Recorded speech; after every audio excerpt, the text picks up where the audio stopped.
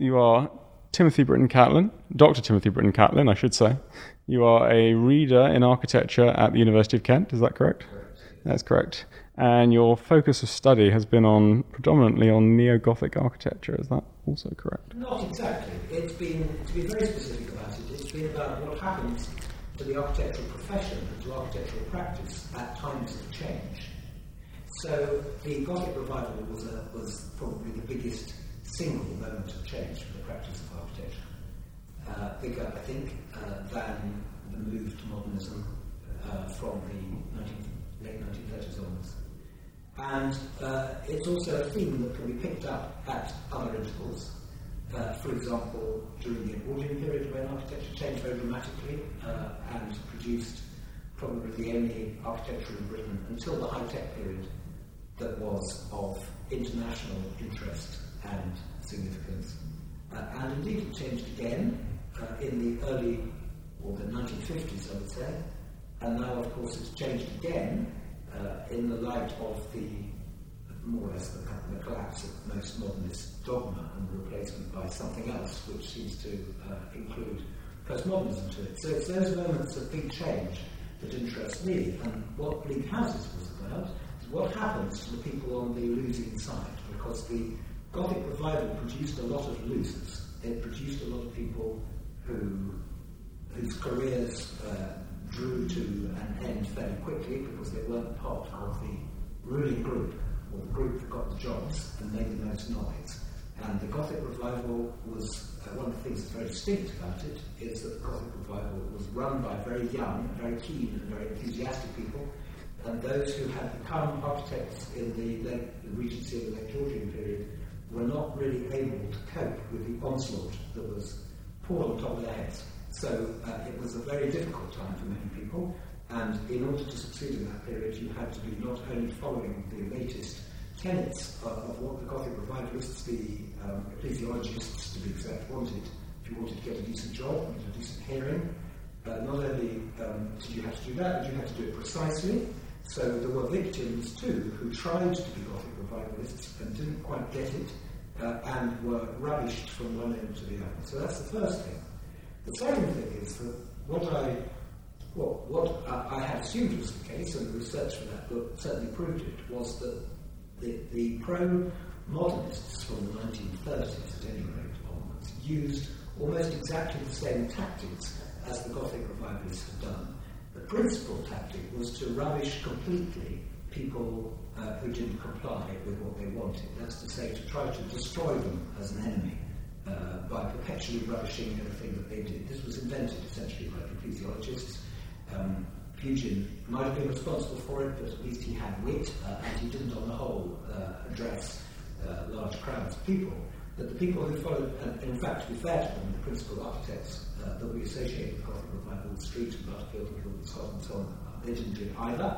But the ecclesiological movement, which sometimes is described as the most successful student group that's ever existed, which brought about complete change in church architecture over the course of the 19th century, so that it bore no relation at the end of the 19th century to what it had done pre-Pugin.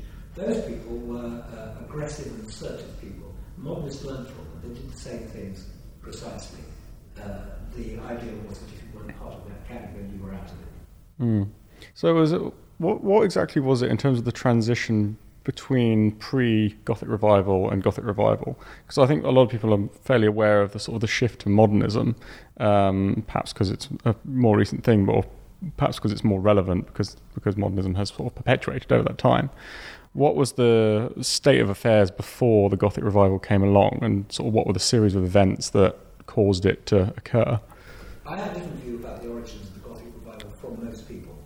There is a wide view that the Gothic revival was a kind of culmination of some sort of romantic, picturesque, nationalist feeling expressed across all kinds of forms of culture in novels and books and in history writing and so on, and that this was architects following along with their own thing.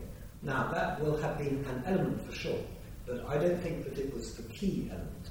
What the Gothic revival was doing essentially was it was trying to respond to the extraordinarily bad standards of design and construction in particular in architecture there were a series of scandals in building in the 1820s and 1830s, which had shown that architects couldn't cope with what was required of them.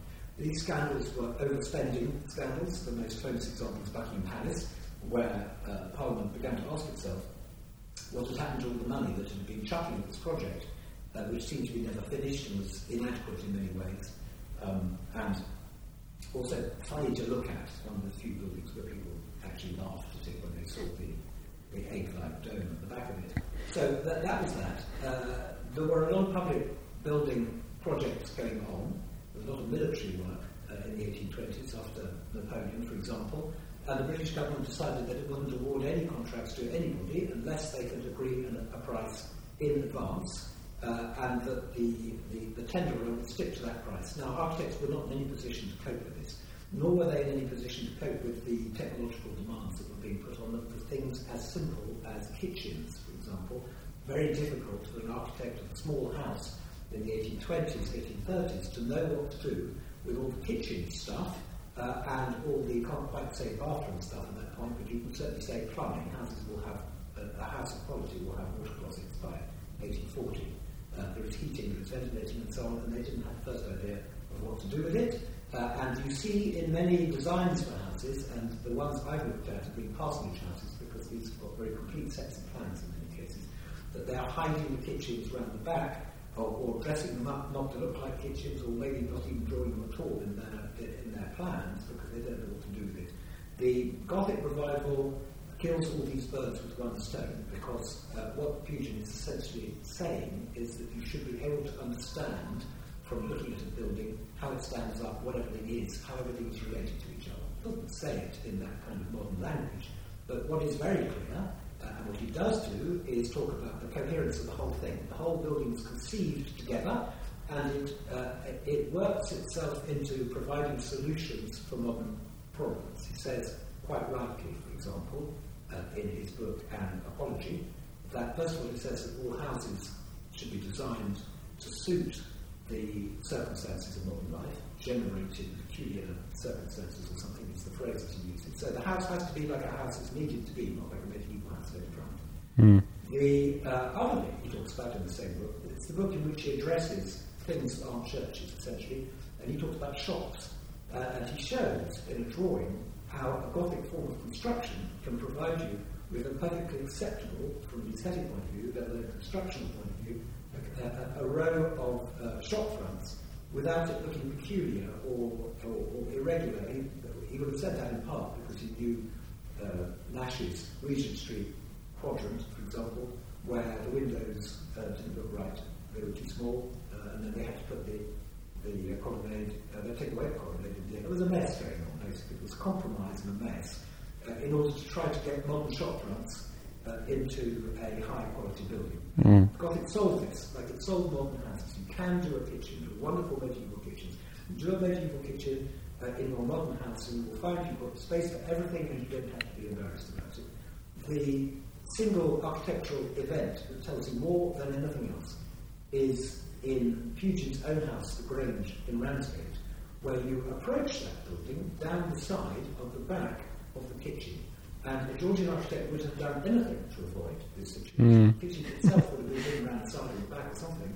In Pugin's case, you run along the back of the scullery and the back of the kitchen before arriving at the front door, because there's no longer any feeling that architecture can't deal with some things, it can deal with everything. It's a very, very significant moment for architects everywhere. They can give up struggling with what modern life demands of them and answer it well with a Gothic solution. So that, to my mind, is what Gothic revival is about.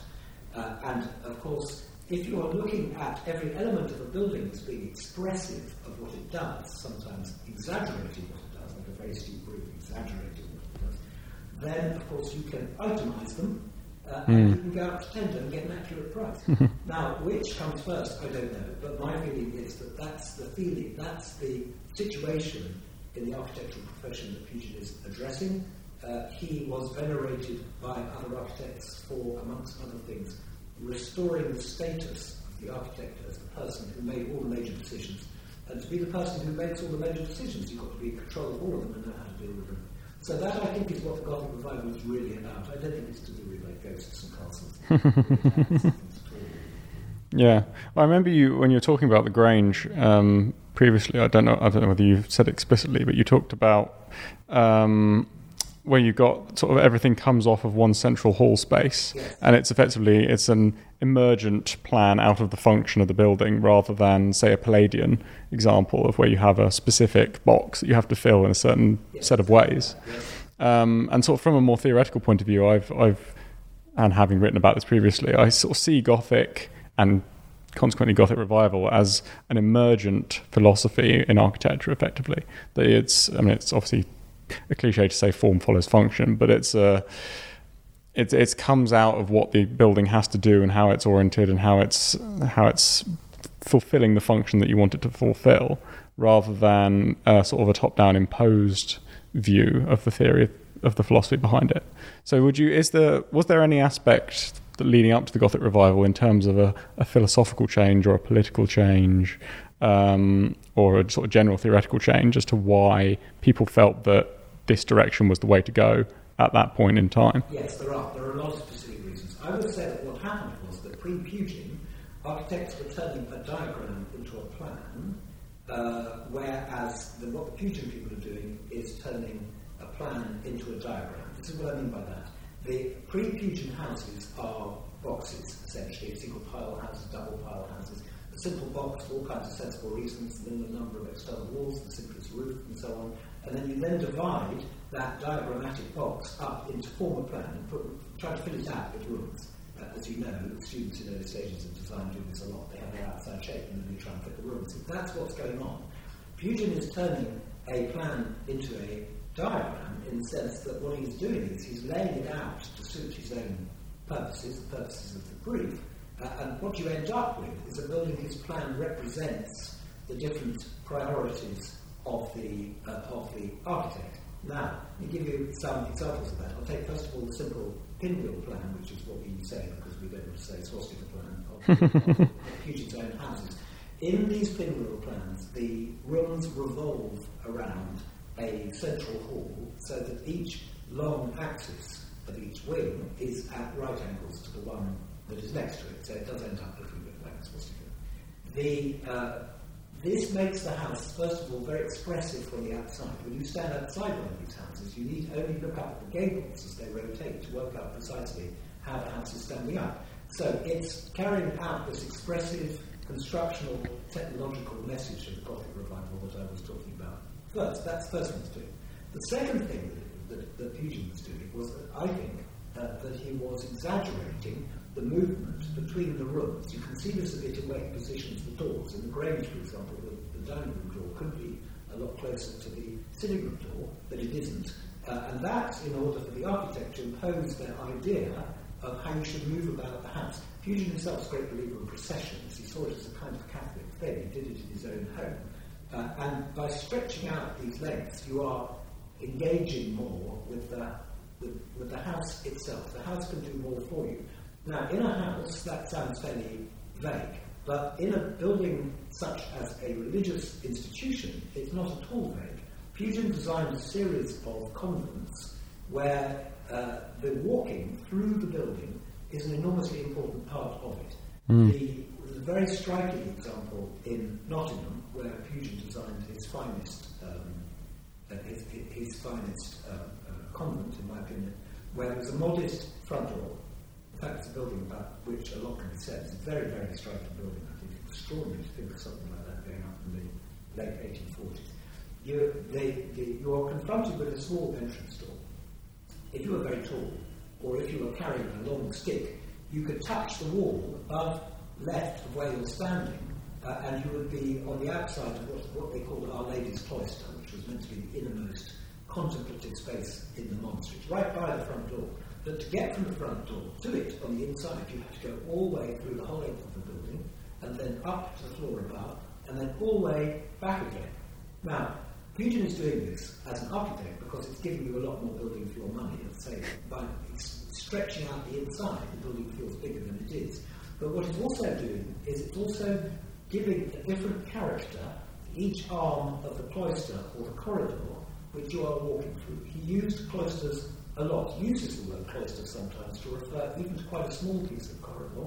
He wants you to go there. I can think of one very small house where he calls it, for example, where he calls about 10 foot less, I think, probably, his a cloister.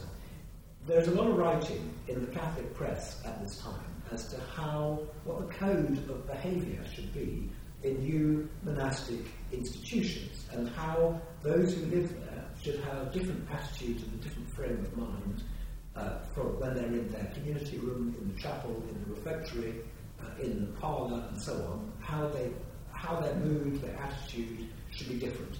It's quite overstated, but you'd expect that to be the case because the great interest of the 1840s, I suppose, is positivism. That's to say, detailing, quantifying experiences of life as far as possible. So those who are interested in behaviour of people, behaviour in institutions, are describing in some detail what exactly those people should be doing, what they should be wearing, and what they should be thinking at any one point. And Pugin is building his buildings around this. Very long cloister sequences, often with different windows, different walls, different roof structures. Well, I was in the Palace of Westminster the other day, and you get that feeling, even though they're not explicitly cloisters, you do get that, like you say, processional feeling of moving between spaces. And obviously, of course, Barry was involved in the actual planning of the building. But the sort of the sense that you get that you are entering different voids, different spaces, and then different processions or corridors between them is a very strong sense. And I guess Pugin's detailing was a large part of that. One of the weirdest ones of all is that at Cotton College, Pugin designed I can't remember if it was a school or seminary originally, it might have been seminary originally, and a church office, a Wolfers Church. And the Countess of Shrewsbury, that's to say the wife of his best patron, herself donated some money for a cloister between the main seminary building and the church itself.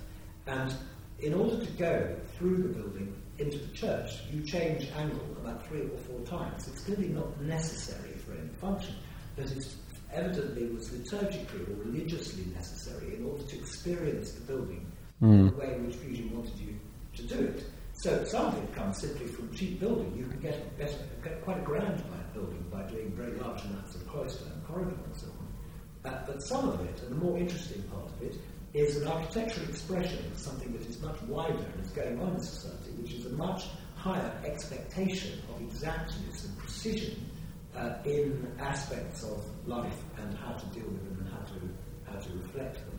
There is a wonderful convent in Cheadle in Staffordshire, which is where Pugin's finest church is, and any normal architect would have built a cube-shaped building in the garden as the convent to go with it, but Pugin instead smears his building all the way along the edge of the site, so that if the Sisters of Mercy are going to walk from the church to their community room at the back of the convent building, converted building which Pugin enormously extended, they have to walk something like 60 metres to get there, as opposed to probably less than 10 if they went in a straight line. So sounds like Norman Foster's Apple Campus. Yes, doesn't it? It's the 1840s version. And but it shows you also how the architect can dominate the experience of a building. And that is one of the things that made Pugin so venerated, I think.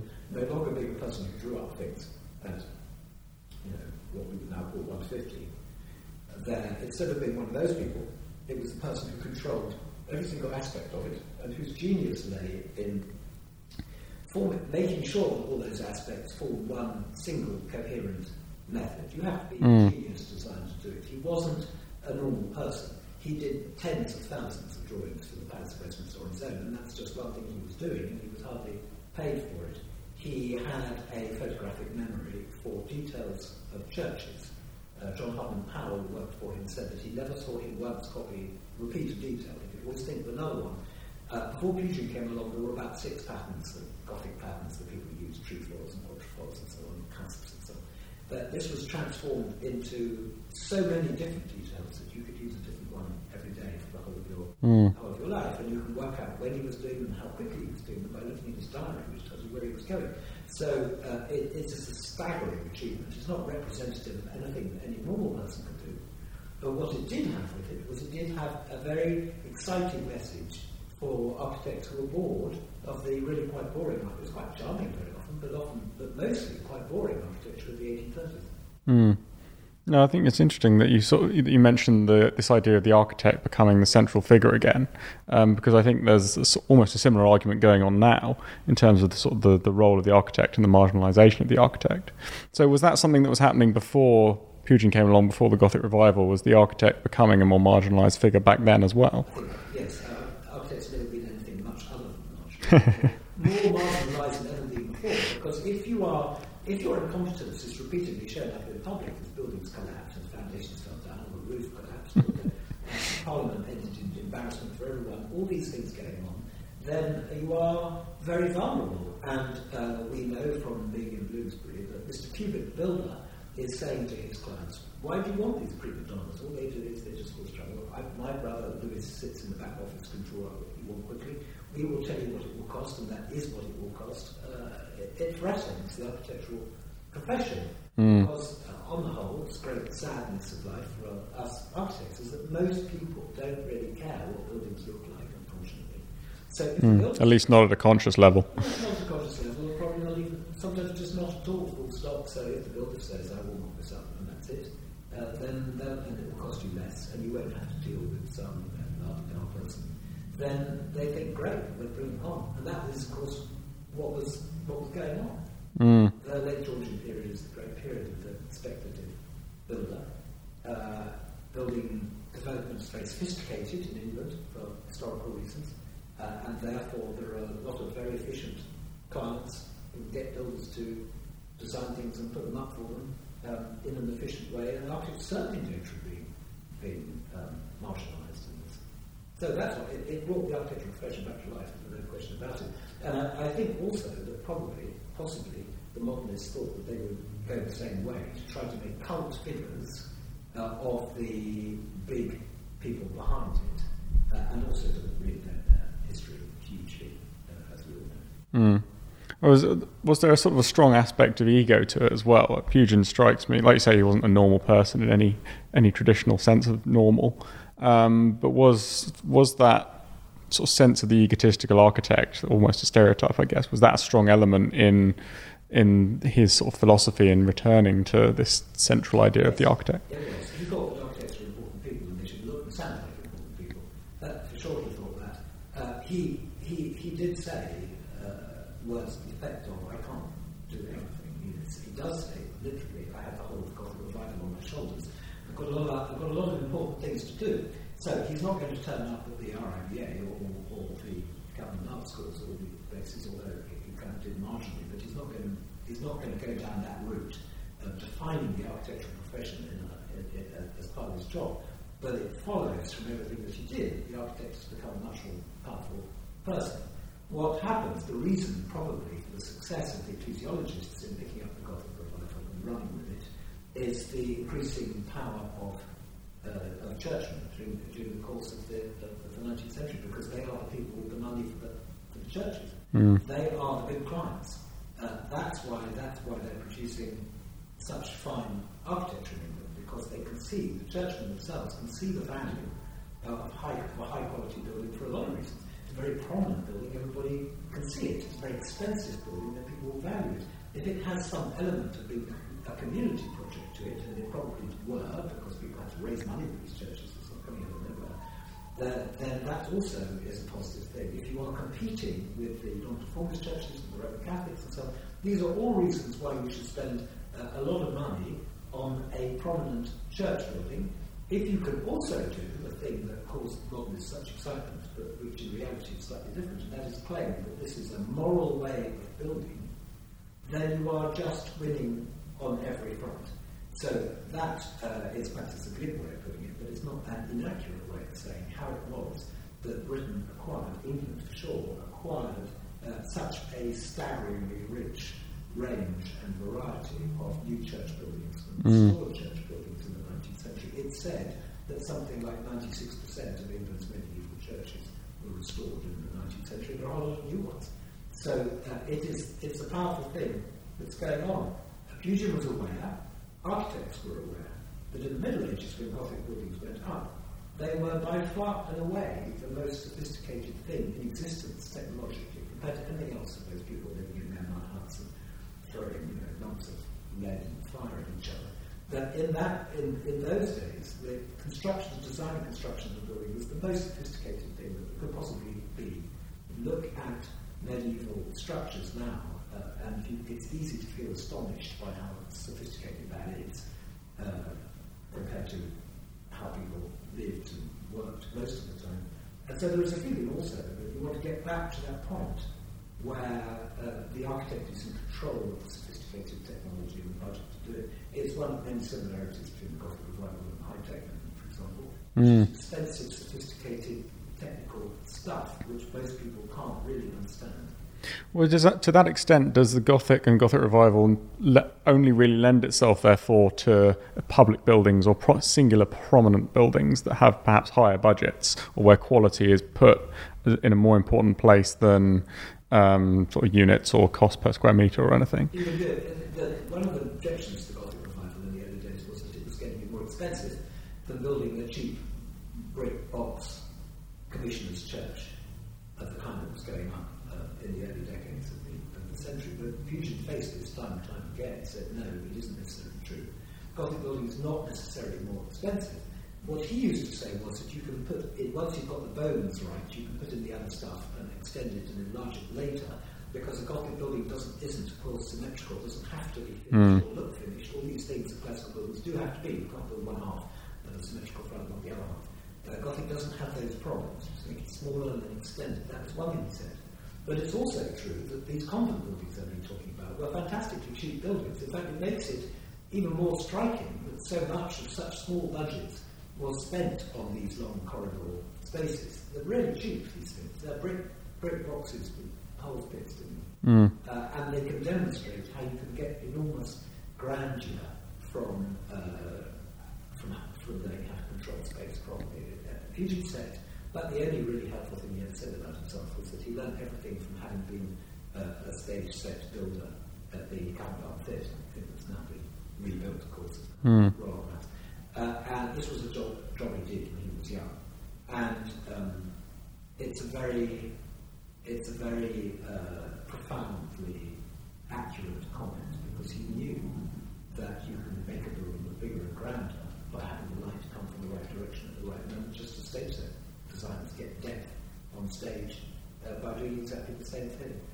The lady who used to live in Pugin's best rectory house at Ransom, Ransham, it's now called, in Dorset, which is a fabulous house, and the one where he got everything right, said the thing about that house was the whole life of the house changed throughout the day as the light crept through it with articulated corridors and so on. It just does staggering things. That's a stage set designer's knack that he incorporated into his architectural design. And that's not expensive. Well, it wasn't expensive building, but not because of that. Yeah, you definitely get a sense of the theatrical when you're in his buildings, but I don't know whether that's just because we're not used to those kinds of buildings anymore, or that kind of detailing. So what was it that stopped Gothic Revival architecture from spreading more widely and from leaching into more domestic architecture or mass housing or anything like that in the same way that Georgian did? It slightly did more than you might think. When I looked at parsonage houses of the early 19th century, because the records are so good, as opposed to any other kind of detached house where they hardly ever exist, or at any rate not where you can find them easily. And what is very clear is that architects everywhere, from the north coast of Northumberland to the south coast of Cornwall, started copying bits out of these early Pugin houses. Straight away you get one very specific phenomenon, a very surprising one, is that people with Georgian houses with very conventional and stiff floor layouts, so narrow corridor hall, rooms on the side is the most common one, would start to rebuild the inside of their houses so that they had stair halls in the Pugin set. So they were very widely copied. I don't know how it happened. I have no idea how it happened, but too much of it happened for it to be a coincidence. People did choose a lot of different themes and take them further all over the place. So it's true that it's difficult to think that big Gothic houses, there are houses, there's only one house of any real size by Scott Kellam in Nottinghamshire. There are houses by burgess, which are bigger than parsonages, but they didn't, on the whole, do houses. It might have been because they were essentially church architects who only did a house when somebody asked them. Did it reach ordinary terraced housing? Well, it did a bit, I think. It's worth remembering that many Georgian houses were really badly built. And a lot of Tell me about it. Yeah, and a lot of things are going on throughout the 19th century to improve the standard of building construction, and there are sometimes the London Building Acts insisting on increasingly raising the standards of party walls and room sizes and so on. So a bit of that is going on at the same time. So it may not have come off the Gothic Revival, but for sure it comes out of the same motives as the Gothic Revival, which is to be much more rational and organised and scientific about the design of buildings. So that is happening. They don't look very Gothic, but then Pugin's houses actually don't. They don't have pointy windows themselves, so they don't have a sitting room window. There's almost a contradiction from what I can see, because Gothic is a very vertical style, effectively, or sense of building, and it obviously lends itself to ecclesiastical architecture, cathedrals, churches, because of that. And that the domestic has always been a more horizontal realm, generally, and therefore lends itself less well, perhaps, to Gothic architecture as a style. Sure. Pugin's houses, his own houses, when I look at people copying Pugin, which I had to do many years ago, in the 1840s, 1850s, what they tended to do was to horizontalize his own designs. So a house would look very much like the Grange, for example, but the difference was that the architect had used various tricks to make it seem more horizontal, string courses and that kind of thing, to emphasize the horizontality of it, which must be seen as being English in some way. Pugin's houses are not really Gothic at all. They are Jacobean. I would have hated anyone to say it, but it is the case. Is that if they look like anything, and they don't look, in fact, you wouldn't mistake one for a Jacobean house. Unlike, for example, an Edwardian Jacobean house, you wouldn't mistake it for a genuine Jacobean one. But you wouldn't mistake a Pugin one because of the form of the building overall is completely different. The layout is completely different. There isn't any attempt to look Jacobean. The Jacobean is what they are if you look at the details of them, look at the windows of them and so on. But you're right, he was a great believer in verticality as being the thing that gave architecture importance, and he says that's the spiral form, which he doesn't mean an actual spiral, it means the form of a spire. This is the thing that distinguishes, as he would call it, Christian architecture. There's nothing to suppose that he was particularly interested in houses, and there's not that much to suppose that the other major Gothic Revival architects were that interested in houses. So they may have done very good ones, but they didn't talk about them or explain them or justify them very much. In the case of, there's quite a sad story where Pugin gets attacked by these vicious ecclesiologists later on. One of the things that they attack is the clergy house where the bishop lives in Nottingham, which is adjacent between, in fact, the Cathedral St Barnabas, which is one of these great buildings, and the wonderful convent I was talking about earlier. And he says, well, it was just a cheap house, is what he says. It doesn't even try to defend what is, in fact, quite an unusual building. So they weren't that interested in it. Now, this changes towards the end of the 19th century when basically most of the churches have been done, and the money to build is accumulated in different sorts of hands. And so towards the end of the 19th century you get, as you know, people increasingly spending absolutely enormous amounts on very high quality houses. Those people, many of them, were great enthusiasts for Pugin, but I've never come across anyone saying anything about Pugin and houses especially. It's more Pugin general idea, rather than Pugin design. So was he the sort of the pioneer of the Gothic Revival movement, or did he have followers around him, or was he sort of taking something that someone else had started and developing it further? No, he did. And that's why we have it, and the Belgians have it, because it was a circle of Pugin admirers in Bruges, with an architect who was, may not have had Pugin's great genius, but was certainly a very competent Gothic architect called Bethune, at their centre, and that's why if you go on the Eurostar into Belgium, the latest you'll know when you've gone from France into Belgium, and suddenly you get what you look like from parish churches because they've been restored in Gothic revivals. But you do get, there is a distinct Gothic revival in Belgium, and there isn't really anywhere else. And that's, I suppose, some tribute to him as a person. I don't know to what extent you've come across this, but if you study the history of 19th century architecture at a European school, it's all completely different. It didn't have the Gothic revival really. They all learned about Semper, nobody here does anything like cinema, because Putin is more interesting, basically, and you can see the effects from every window. You can't so much with cinema, I would say. So what happened towards the end of the Gothic revival then? What drove people to either become tired of it? Because I understand that it sort of got out of hand effectively, and there was in the Edwardian period. Yeah, I think people get bored. You move on to the next generation.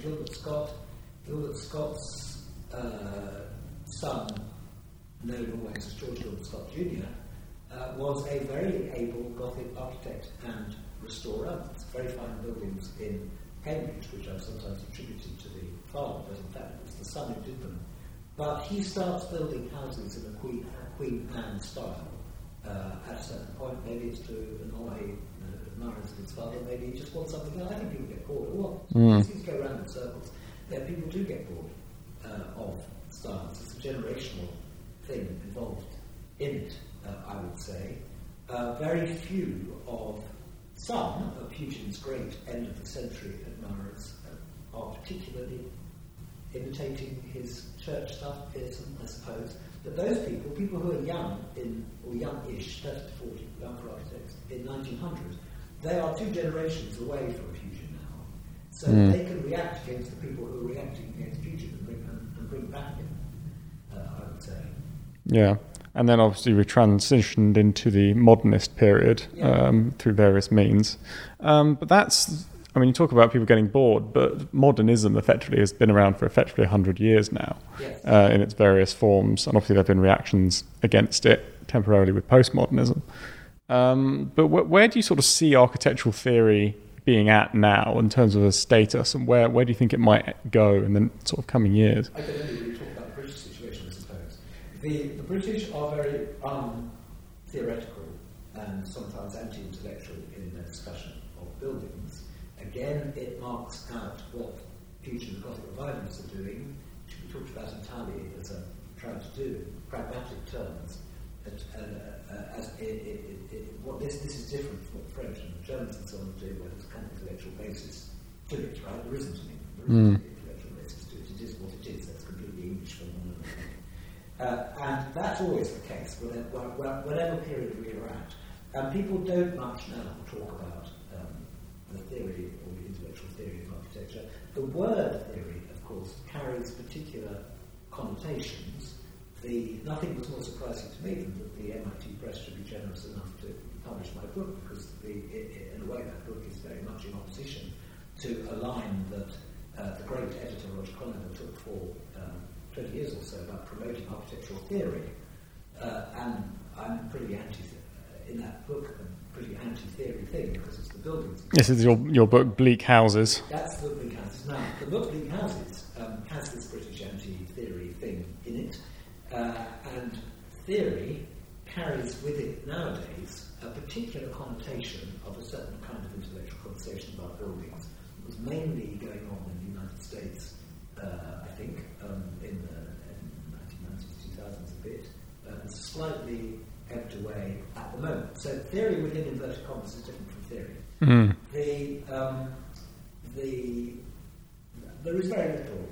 The place where architectural theory without inverted commas went living on is in architectural education. And in fact, it's really only in architectural education that this funny, blunt, old modernist approach still exists. That you still find, for example, books by Rona Bannon, great as he is, on a reading list, as if it had any practical application of any sort whatsoever. Of course, a writer like Bannon, like a writer like Frampton, has got a certain historical value as a person recording opinions at a certain period. But the idea that this should be a textbook for somebody seems to me to be clearly absurd. It's a long time ago now. It can't be true that the things that architects were, that a certain very small group of fringe people in the 1920s were trying to do can be of that much relevance to anything, really. Architects address today. Well, do you think there are sort of eternal truths in architecture that transcend time periods? Well, I think that there are two types of architectural personality. There is bluntly, in simple terms, there is a Gothic type and there is a classical type. There are people who are not bothered by buildings being not finished, or by being rough, or by being mysterious in some way, or of reflecting the stuff that they're made of, or of representing what goes on inside. There are those kind of people and there are those kind of buildings. Those kind of people tend to like those kind of buildings. Just as there are, in opposition to that, there's a classical kind of person who likes their building to be finished, to be ordered, to be proportionate, to have clear allegorical value, who isn't bothered by what it's actually made of. For example, David Watkin always used to say that all buildings are artificial things. They didn't grow out of the ground. So therefore you shouldn't be embarrassed about the fact that it's made out of some man-made component. Because the whole thing is man-made to start with. It's a perfectly reasonable argument. So I think that the division into types and approaches is certainly always there. I don't think that any of the rest of it is especially always there, I don't think. The modernists, like the Gothic revivalists, very happy to come back to my favourite theme again. The modernists' form of attack was to rubbish anybody else, as if to say that nothing other than the true cult was an acceptable way of teaching. They were teaching like this in this building in the 1980s, as I'm well aware, and I don't suppose they still are, but it's not really that long ago that they were still doing this. That there was only one way in which you could design, and if you didn't, there was something wrong with you as a person. That was generally the line that was adopted. How the particular style of the buildings, the particular theoretical approach of those people, of course, changes from generation to generation, doesn't stay the same. But the attitudes, the Gothic and the classical attitudes, for one, and this kind of groupthink cult attitude for another, those things go on reoccurring in every generation in forms. Well, I've sort of been wondering recently about why it is that classicism has this sort of cult following amongst a very small number of people, and why that doesn't apply to whether it's Gothic or any other historical styles. Yeah, and I think you're right in to touch on the idea of this sort of almost utopian, perfect idea of, or maybe Arcadian idea of an ideal city that's built of these classical elements. And maybe that doesn't, like you say, relate to a more Gothic philosophy, which I would call emergent, and that doesn't fit the sort of the perfect, symmetrical, laid out narrative. I think that in this country it reflects the basic English cultural divide between the Puritans and the hedonists. So those people who want to wind up the Puritans will go very strongly the other way, and I'm sure that David Watkin, for whom I have a great deal of respect, right really in much of what he said, that quite a lot of what motivated David was to annoy the po-faced sanctimonious Puritans with their straight lines and their see morality. He just didn't like it. And there are other people maybe who do that as well. Why they should necessarily have landed on classical architecture, I don't know, but it's to do with that, I think. It's not only to do with that. There are some practitioners of classical-looking architecture who are first-rate designers and architects who would have done well in every generation. There are some classical, I will name some of them because there are now quite a few. I start with a graduate of this school around the same time as me, John Simpson. But the buildings that are produced by Baird Pentreth, by Craig Hamilton, and by several others are really astonishingly high quality and are not the result of wanting to annoy other people. But the business about wanting to annoy other people, that battle, as you know, that cultural divide goes right across. But always has done. Do you think the modernists, so far as that's a homogenous group, fit into that sort of Puritan idea, or is that? Yeah, totally, absolutely. Yeah. I was very struck by there was an exchange on Twitter that I was very struck by from the modernists against postmodernists, and this was, I can't remember what the circumstances were exactly, but what was going on here was that the modernist critics, who were young people, they seem young to me anyway, who were young people, were deriding the fact that the 20th Century Society had successfully managed to prevent the number one portrait of James Sterling building from being mutilated on the ground floor. There was a nation of shopkeepers type of idea to fill in the arcades, which would have changed the proportion of it. And straight away, these people, young people, came out with the argument, it's all about, I think the expression they used was, should there be a Pret in the lobby? Whereas our architecture, our modernist architecture, is noble stuff to do with housing the poor and so on. But that's just the English cultural divide right in front of your face. You can't make a judgment about a building whether it fits in this or that imaginary Labour Party programme and things. It's usually a dark thing to do. Buildings are, as David Watkin said, they're things that people make. They aren't, they don't really carry with them all that stuff. The most successful of the mass public housing that was built in the 1950s was totally Swedish in style. It was totally brutalist. It was very nice. It was pretty.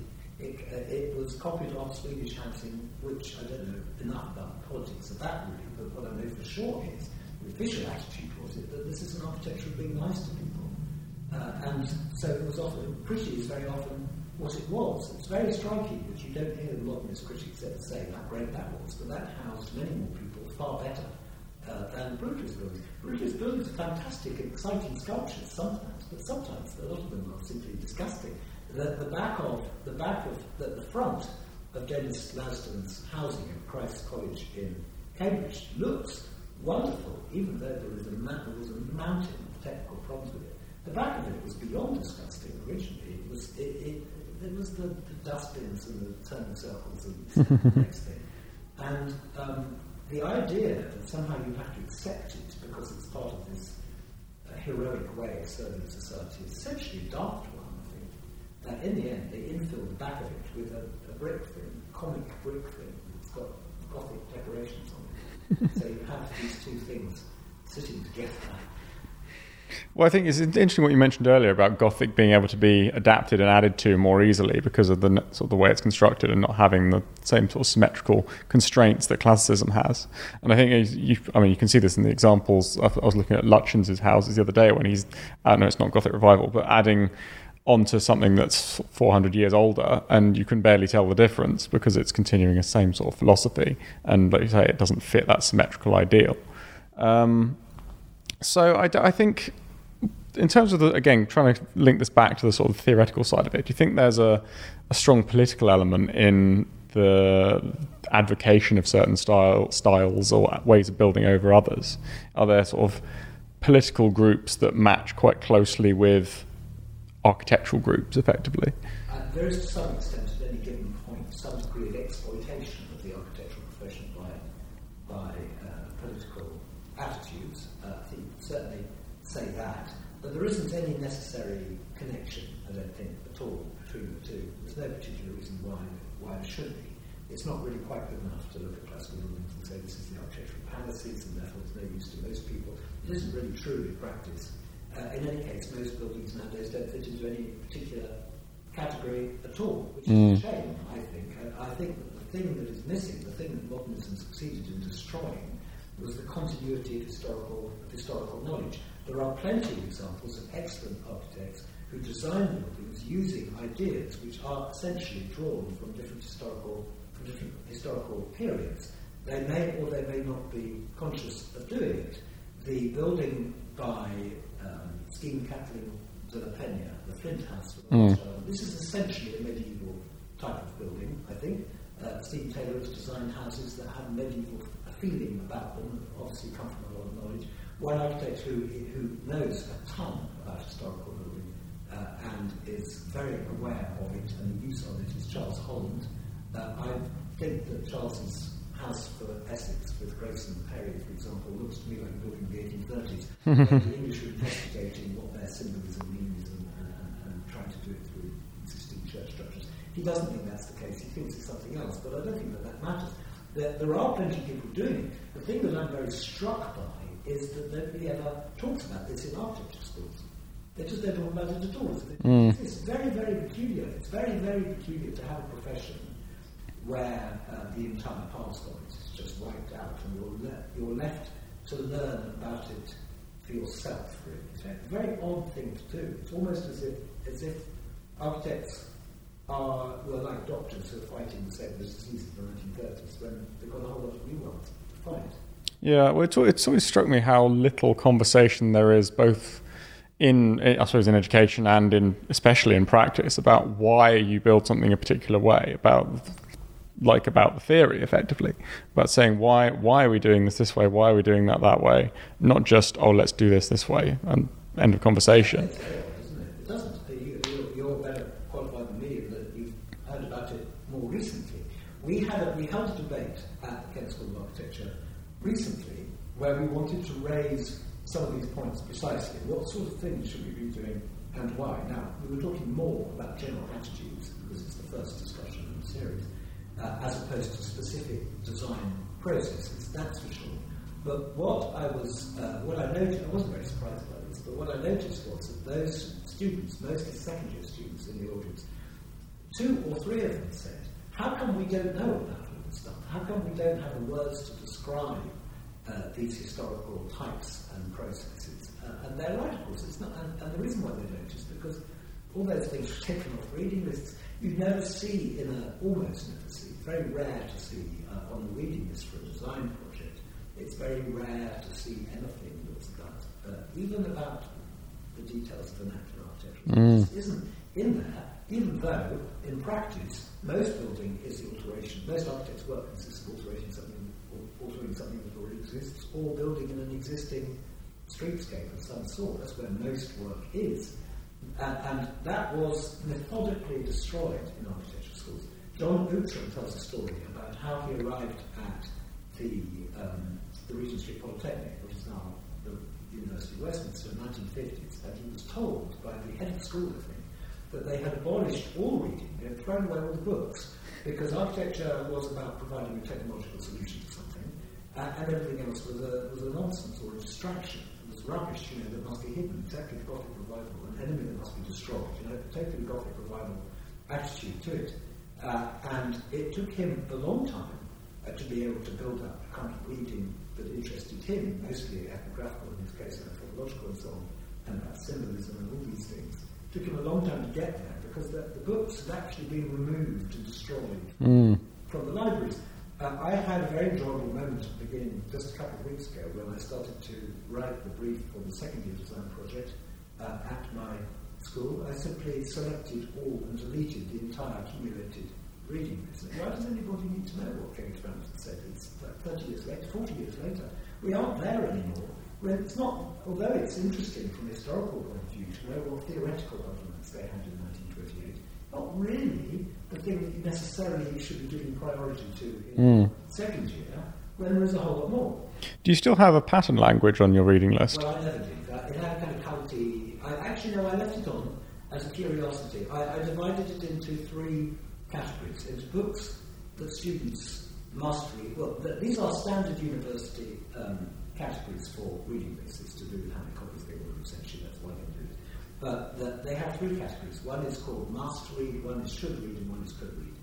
I left 3 books for this project, which is for it's what we now call collective dwellings, a housing scheme, essentially. And I left 3 books in must read, and the 3 books in must read were the Brunskill's book of vernacular architecture, Gordon Cullen's New Townscape, Concise Townscape, and Peter Katz's book on New Urbanism, not because it's particularly great, but because it's particularly relevant to this project. That's why that's there. Then I had a group of, say, 6 could reads, where I said to people, have a go at reading, at least looking at 2 or 3 of these, and some of those are about particular historical building types, and some of them are, for example, Stephen Proctor and Andrew Matthews' book about their own housing. I've left into that category. And then there's a lot of stuff you could, if you feel like it. You've got half an hour to fill, and you're in the library, and why not have a look? And I left the pattern language in there. I never really liked it. It was very big when I was a student in the early 80s, and it had to be a kind of creepy cult feeling. Well, I was flicking through my copy of it again the other day and realising how useful it could have been had I actually paid more attention to it at the time. An education, but I don't know. That's where my own anti-puritanical thing came. There's these rules, you must do this. Yeah. You don't have to. Yeah, that's true. I can see why you might want directions of different kinds in designing a building, but there are plenty of other ones out there. Yeah, but no, I agree with you about the state of sort of theory in architectural education. It wasn't until certainly after undergraduate and well into sort of postgraduate that I actually got properly into theory and started to think really about why it is that we're building the things that we're building. But again, sort of going back to the contemporary state of affairs for a second, if we've been through, obviously, in the 70s and 80s, the postmodernist reaction to modernism, and then things are sort of reverted and then just sort of trundled along since then. And now there's this new conversation with the government's new Building Beautiful Commission and appointing Sir Roger Scruton and to lead a commission. What are your thoughts on how that might play out and how the architectural profession can react to it or engage with it, or what direction should the conversation be going in terms of how architectural theory and practice develop from here? The appointment of Roger Scruton is to that organisation, I think, somewhat less important than the newspapers made it out to be. I don't know how much notice people will take of it. There is an idea, which I've heard from more than one person, which is that the government didn't really know how controversial it was. It's clearly a name they knew from conservative circles, I suppose. But whether it would actually make any difference is rather hard to imagine. And I noticed actually rather in a slightly sad way the minister was saying only recently, I think it's been in the AJ today, or certainly recently, that it wasn't supposed to be controversial. It was supposed to be something that attracted people's interest and attention and gave great value to a high-quality building. And actually, for all we might say about our politicians at the moment, I'm quite prepared to believe that. It is the case that it didn't really pick up the whole package of it. But do you think there's a sort of sensitivity because of what happened in the 80s with Prince Charles and all that kind of thing? Yeah. There's almost like the profession got burned recently and it doesn't want to get burned again, maybe. Yes, I think Prince Charles behaved very badly in the 1980s. I don't think you could really have a head of state doing all-out attacks on entire professions like that. It seems to me to be what you might call very unprofessional and unhelpful, really. I don't think it achieved anything very much. I remember at that time getting on a bus. I was working just off the western end of Westbourne Grove, and I got on the bus that goes down around the corner to Notting Hill. And on the bus, sitting next to me on those seats that faced each other in the old Ringmasters, was Hugh Casson, as one of my heroes. And Hugh Casson was writing in a notebook, which in those days I had enough eyesight to be able to see. And he wrote, "The Prince is right in what he says, but wrong in the way that he says it." I think that was true of him then, and I think it's still true now. I think getting involved in the Chelsea Barracks scheme in that way was a shocking thing to do. But when he could perfectly well have done it in a completely transparent, public way, and everybody would have been the better for it, but he didn't. There's always a slight sense that he's going over the heads of, or around the back of, the architectural profession in order to make a headline. It's clearly a one-off, isn't it? It's not any kind of general phenomenon. It's just a one person with an interest in it who doesn't seem to know quite the most effective way of getting the results that he might want to get. You can't underestimate some of the positive aspects of it in his own. He had a school for a bit, didn't he? He still has an architectural foundation. Does a lot of very good work. Architecture is very valuable stuff. There is absolutely no reason why all architects shouldn't know about traditional ways of building and use them when in the situations that they think are right for them. You can't ever, I think, attack anyone for having knowledge of some kind about how buildings work and how they stand up. And it was able to make an argument for a sustainable environment argument for certain types of historic buildings. Sometimes those things are not completely proven, I don't think, to any great extent. But nevertheless, it was doing it. It's a thing worth hearing.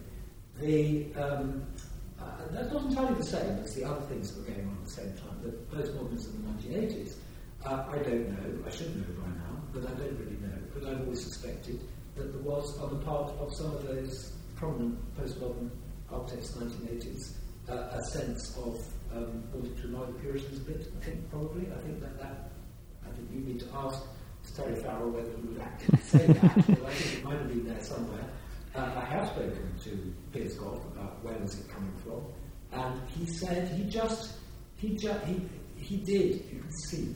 My impression is that he was very happy to hear the criticism of it. I It's the most tactful way I can put it. It didn't bother him that people didn't like it. But that's not really where it's coming from. He liked American pop art. He said, the raunchy kind. He liked Alan Jones rather than Littlestones.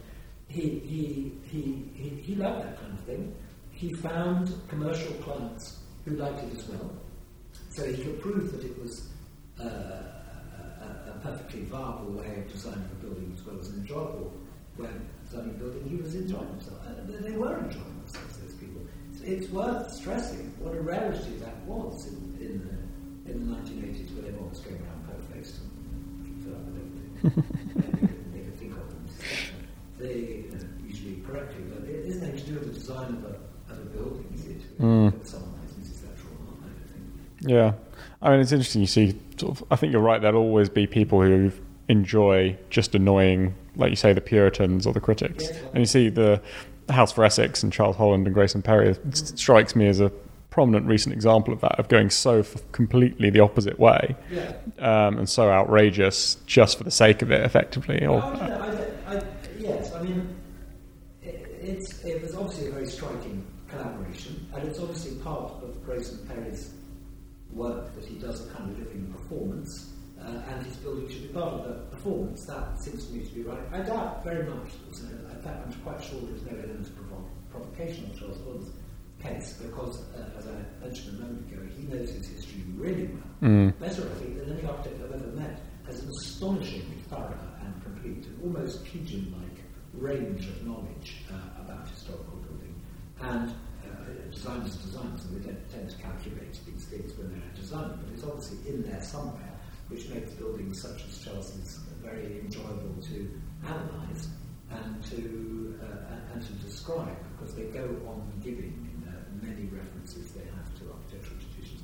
He's really, I'm sure there are others, but of those whom I've met, Charles is really an outstanding example of an architect who has a complete grasp of this history. He must have got it himself, because he won't have had it in his architectural education.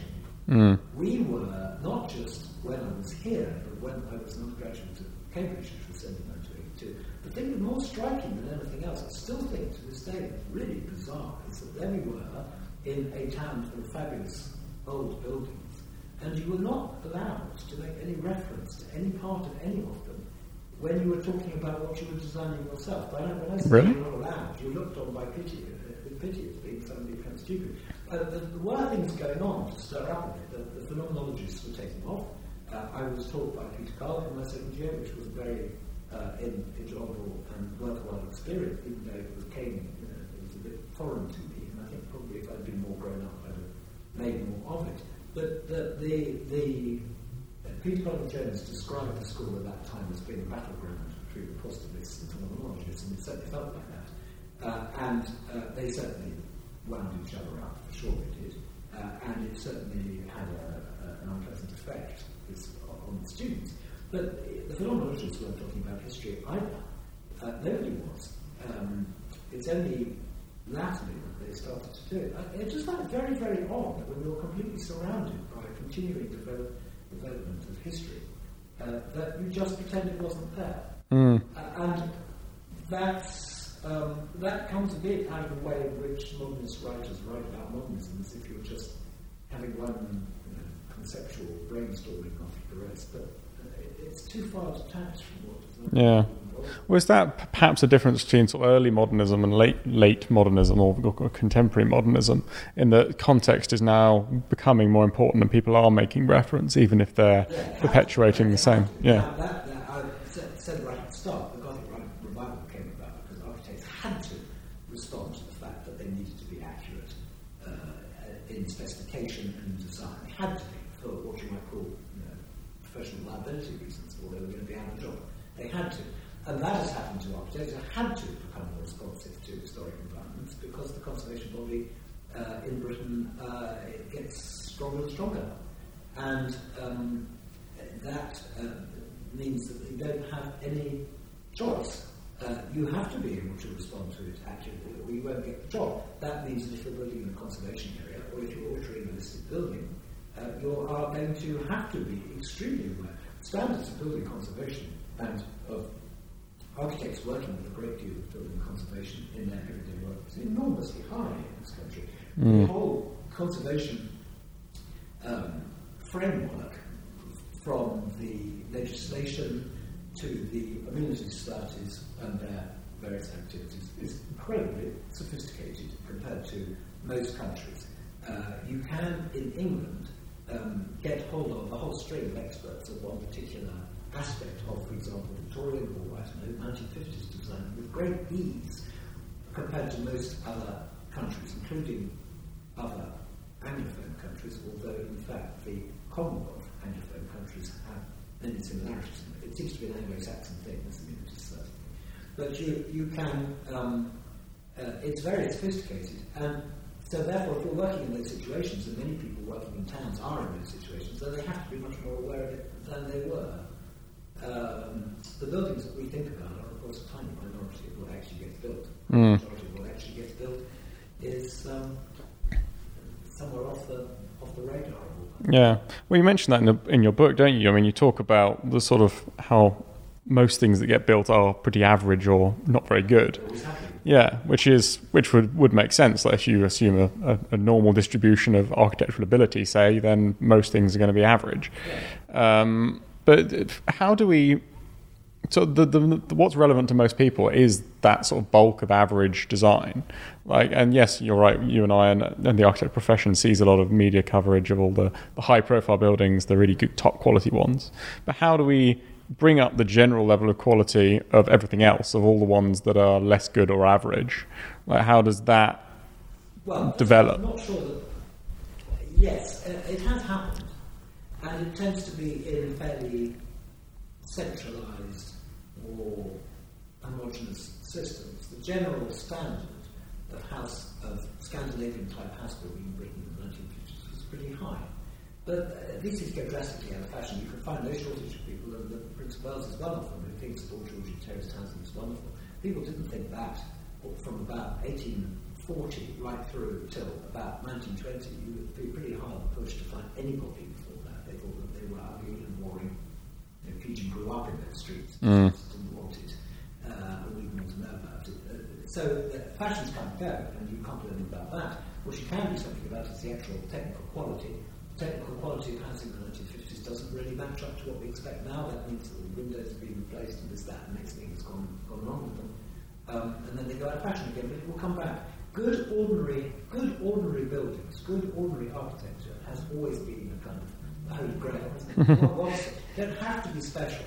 One of the main reasons why the terrible word iconic makes architects cringe is because of this idea that certain students have that their building has to have what we call the concept. Stand out in some way, and it really doesn't. Which I'm not saying I'm like repressing geniuses and telling them to design Royal Terraced houses, because that's not my decision to do. But you should certainly learn how to walk before you can run, I would say. It is very difficult. In England, it's been enforced mainly through building regulations, pretty tough on the whole. It was done in England traditionally through building acts, and every now and then there were problems one way or another. The period I've been studying most recently, which is the Edwardian period, is dominated by rows about the building bylaws, that's to say the building regulations as applied locally, which was the case then, because they were so restrictive that they wouldn't allow people to build in the old building materials of the countryside, essentially. So you get landowners in 1900 saying, I've got these beautiful thatched cottages and I want to give them kitchens and bathrooms, and they want me to build a thing that looks like a piece of public housing, well, sort of public housing, a brick extension, because that's the only thing the building regulations will allow. But by and large, building regulations have been perfectly reasonable and brought buildings up to a reasonable standard. How you arrive at, what I think Houghton says is that the way to arrive, what I'm proposing in that, and it can't be anything other than a hypothesis, I think, is that the way to improve the general standard is by having a much more informed and intelligent way of talking about buildings in the first place. Because if architects are talking about buildings in conceptual terms, in intellectual terms, it's not much use to anybody else, really. It's not already any useful way of communicating, and there has to be a common language across everybody in order for more people to take interest in building, an informed interest in building, and for building to improve. One story I'm very struck by, which I recorded in that, was that a student of mine called Anne Summerfield, who was one of the early students at the Kent School of Architecture, who was talking about how a large international practice put an exhibition on in Chatham of a big dockside development, and the drawings are fantastic and they were beautifully drawn, and it was full of renders that you'd think anyone could understand and so on, and it was met with incredulity and some degree of annoyance from the locals. And what Adam said was, I think, a very profound thing, really, which is that if you can talk about what these buildings are, rather than trying to show them in flashy pictures, talk about them in storytellings almost, about what they're meant to recall, or what they're meant to remind you of, or what it is that they promise. If you can do that, then you can communicate with more people. If you make more of a story about what buildings are about, you might get over the problem that the great majority of people who use buildings are just not able to read drawings or be particularly sympathetic to them, and certainly need not have any interest in the theory behind it. What they want to know is, what is it? There's nothing patronising about that. Everybody likes stories. The stories of all different kind of levels of sophistication. And that, I think, is really important, to find a way of talking about buildings. Enormously important. It's always going to be the job of the designer to be the designer. But the position of the designer in society is really the result of the level of communication between the two. Yeah, you say that if you also say that Adam Sutherland suggested that non-architects might understand architects' ideas better if they heard the story behind them and understood the kind of world the designers were trying to create in literary terms, rather than through an exhibition of drawings and sophisticated animations.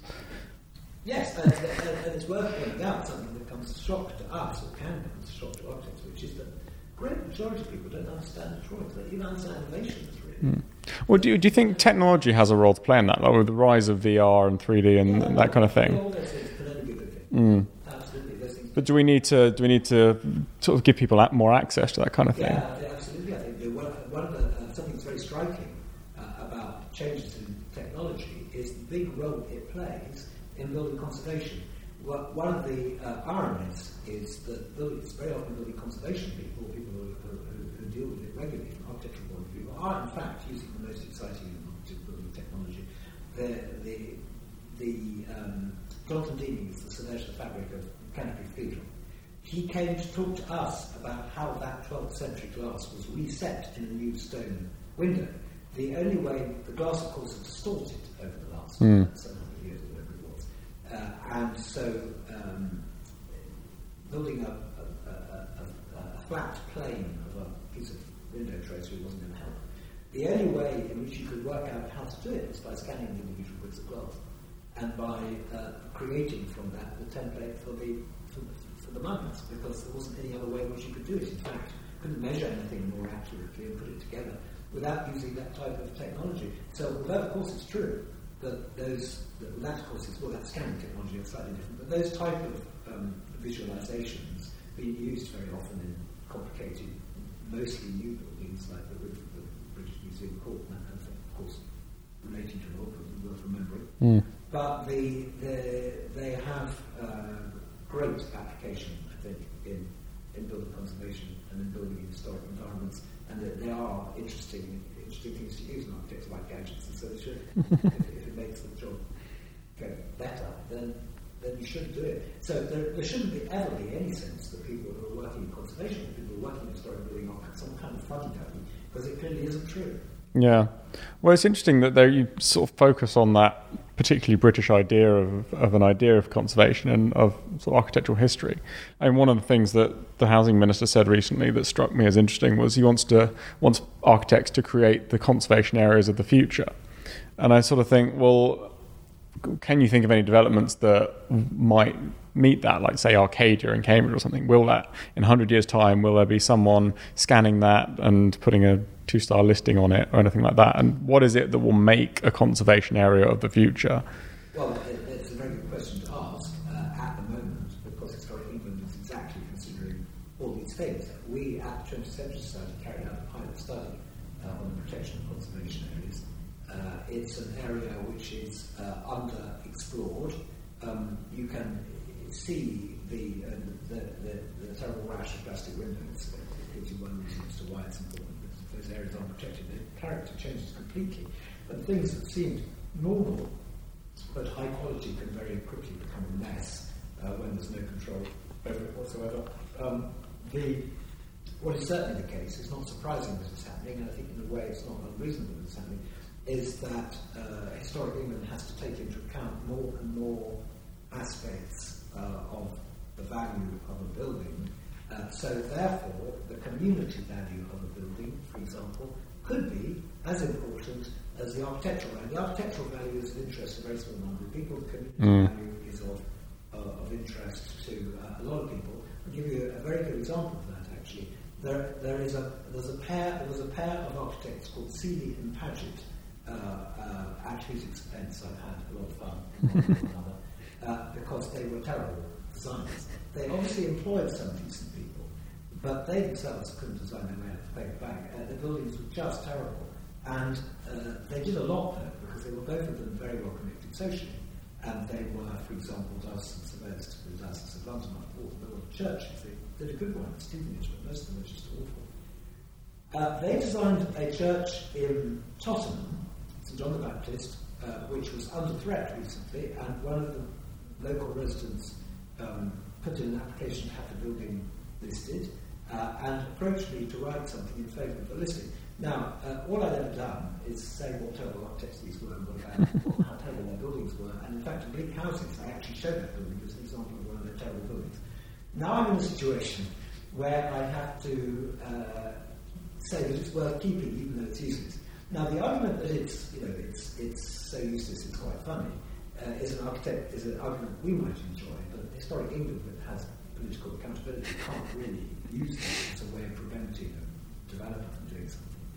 What you can say for sure about that building, though, is that it's a major landmark, and really the only significant landmark, on the A10, on the Great Cambridge Road that runs down the middle of the road. When you see that building, you know you've arrived in Tottenham. It stands out like anything. It's very distinct, and it is, in community terms, it is genuinely a building of significance to that area and the people who live around there. And if it got compromised in some way, that there was an application not to demolish it but to mess it up, really blunt it, then the architectural landmark for Tottenham goes. That's a perfectly relevant argument. It seems to be a perfectly reasonable argument to make, and certainly, and I was surprised, but maybe I shouldn't have been, because historic England evidently accepted the community argument and did indeed list the building. Yeah, I think it's an interesting point, and I mean, I think about the same thing with the old Birmingham Library, and that perhaps the more outrageous the building is, the more people know about it and the more conversation there is. But then you get this sort of polarization between people who really love it despite how it looks, or maybe they particularly like the way that it does look, and then everyone else who really hates it but still likes it as a community asset. There's something like historic England that's quite typical. Those situations crop up all the time. That's one of them, obviously. It was a very good example of one, in fact, where what you might call most people didn't like it. So it's right for the conservation movement to be perpetually challenged and on its toes, to look for good reasons to keep buildings which are not obviously appealing to other people. It's one of the reasons why conservation is such a high level, or the conservation debate in Britain is at such a high level, is because those of us involved in it do have to look for as many different arguments as we possibly can in order to justify keeping a building. Well, I think that's... I mean, we're talking now about the sort of, again, the more prominent landmark kind of buildings, but on a more sort of local level, like I think what the housing minister means is sort of the conservation areas of nice villages or like nice Georgian townscapes, or somewhere like Kensington or Chelsea or Cotswold Village, or somewhere that people think has a general architectural value that is worth preserving. And retaining the quality of, and how do you get that on a more urban level in a whole way, rather than as an individual building that maybe does have a lot of community value? It's very difficult. We had a case came up of a building designed by my cousin then at Manasseh on the other side of the road from Kingston and Chelsea Town Hall, This was a conservation area, and we applied to list it because the building was under threat. In fact, the porch and the best bit of the building, actually, or one of the best bits of it, which was its staircase, had very quickly been removed by the developer to ensure that the building wasn't worth keeping. Now, we said our argument to Kensington and Chelsea was, this is a conservation area, so how did you let them completely change the appearance of the front of the building? To which they said, oh, it's not a conservation area because of your house, it's a conservation area because of all the big Victorian houses round about. Well, that isn't how it should be. It either is a conservation area or it isn't. If it is one, then every house, whatever it is, has to be considered protected unless a strong argument is made otherwise. It's a sign of how things have changed, that I don't know what was built there in the end, but the application at the time was to build replica Victorian pair of semi-detached houses onto the site of a 1950s Festival of Britain style house. Yeah. Well, I think coming on to again one of your quotes about leading into style again. You say, whole divisions of architectural style have never been through a process of intelligent criticism or debate. The awkward high Victorian provincial classical and the cheap mid-20th century almost Tudor are firmly in that category. It is not surprising, therefore, that the results are not very good. Indeed, the buildings are clumsy, incompetently derivative and badly judged. And do you think, in terms of, again, that sort of the need for a theoretical or critical debate about architecture, is that true of current architecture, that because we're not having that conversation? I think it might be slowly coming back, and there are people who do it. I prefer against Charles Holland does do it. So it is, and I'm sure it's a teacher who does it. In fact, I know it's a teacher who does it, and there are other people who do it as teachers too. But it needs a lot more work. I talked there about early 20th century Tudor. Now, the Tudor is a thing that keeps on coming back in English architecture, however much critics hate it, which they do. Nevertheless, it keeps on coming back, and most of the houses, a couple of them are illustrated in narrative, the houses near me, but are completely Tudor-looking buildings. Tudor coming back again at the moment. The latest excuse for doing it is that you can build timber-framed buildings the way the Tudors did, in a perfectly reasonable, logical, and feasible way, so why not? And people like them anyway, and so on. Now, when in the Edwardian revival of Tudor architecture that was going on late 1890s after the First World War, in that period there was a lot of very intelligent debate about it, and that's why it's so good. The place where most of the intelligent debate was going on was in the magazine Country Life, in fact, which knew and illustrated and analysed a continuous stream of 16th and early 17th century houses, so that people reading it would know really well what the qualities and the references were in buildings of this kind. So it was perfectly reasonable that you get this enormous increase in Tudor-looking buildings. Many of them, not all, obviously, there's only a limited number of designers living on the moment, but it's a very high general standard of Tudor building types in that period.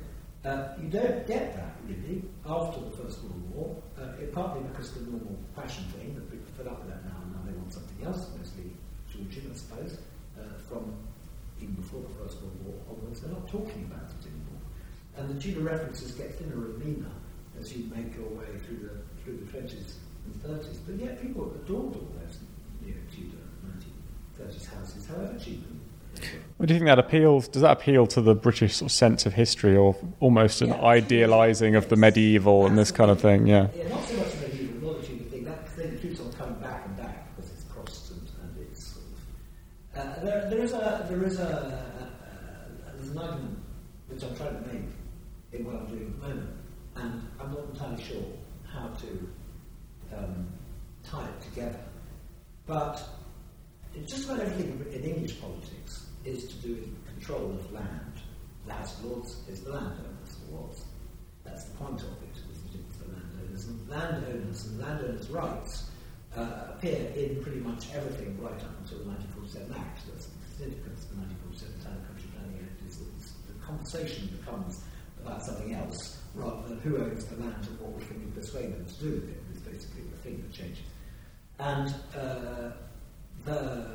in broad political terms, the Liberal Party, which was the party of government for much of the time in the late 19th, early 20th century, the Liberal Party is a party of land reform, That's to say, it believes in breaking up the powers of landowners in different ways, not necessarily extremely radical ways, but different ways of tempering the extraordinary control that landowners had over almost everything on their own property, and indeed still do in the area around here. And therefore, the symbolism of Tudor is very appropriate for this, because it has a kind of rural, pre-industrial look to it.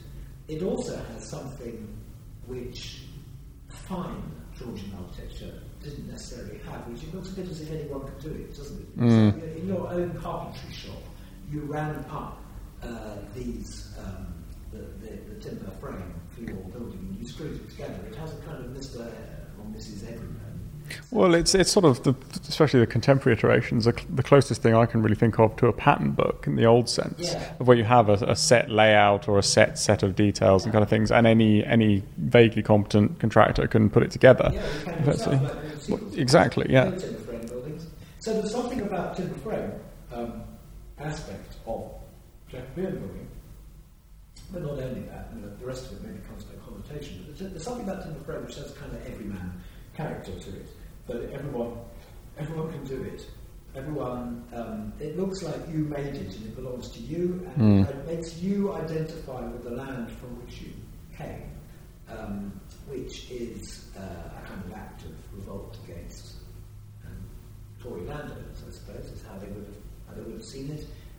One of the most interesting things that goes on, many interesting things go on related to this in the first decade of the 20th century. One of them is the conversion of barns and agricultural buildings into genteel, what the people in that area call polite houses.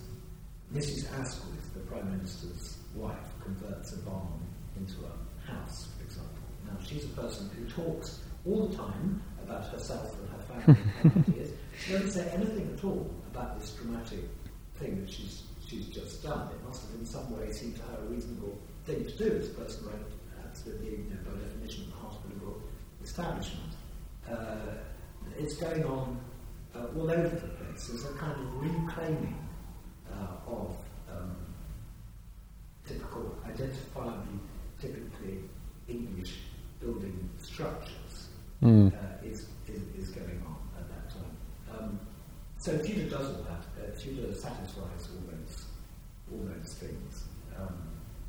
It's also very sensible, and I say in that book that you could perfectly well tell the story of functionalism by looking at Elizabethan and Tudor timber frame buildings, which are astonishing, aren't they? Like Little Morton Hall. Yeah, no, it's incredible. Yeah, and they have a modular timber frame construction. If you were so inclined, you could tell the story of the modernism like that, but they're not those kind of people, the moderns. The modernism people are essentially classical people, and they like going back down to their 80s. Don't let them hear you say that. Yeah, well, that's what they like. They like the golden proportion and this, that. And the next thing is what they talk about.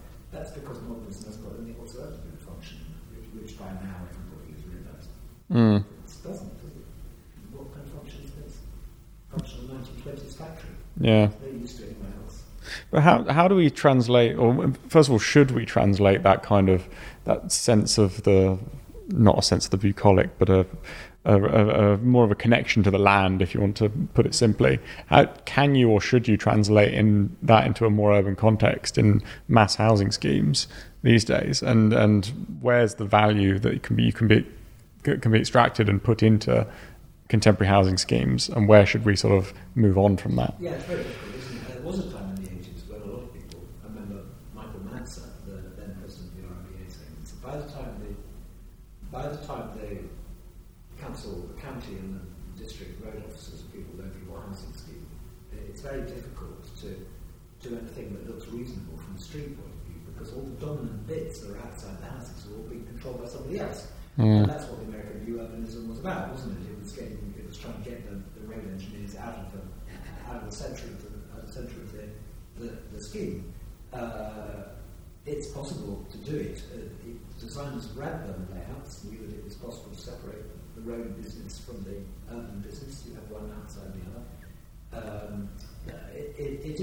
It's very difficult. A lot of the things to do with housing are really to do with the nuts and bolts of the housing market, aren't they? The truth. because if people don't have enough incentives to buy a house, then they won't, and that means convenient. This, that, and that thing. Well, that's what you'd expect, isn't it? Yeah. Well, I think that... You might as well. And also desperate, and the point is made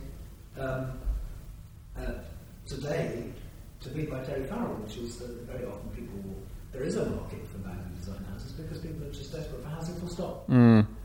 Yeah, that's true. I think there's perhaps an idea that, certainly in the new commission that the government's launched, that if you make people really like the buildings that are proposed, that they are beautiful, then they'll be sort of magically get sort of sail through planning, and then suddenly we'll be able to build 300,000. And maybe that's a factor, but I'm struggling to see how much that is a factor and how much it is just a very minor part of the equation. I think they probably do think that.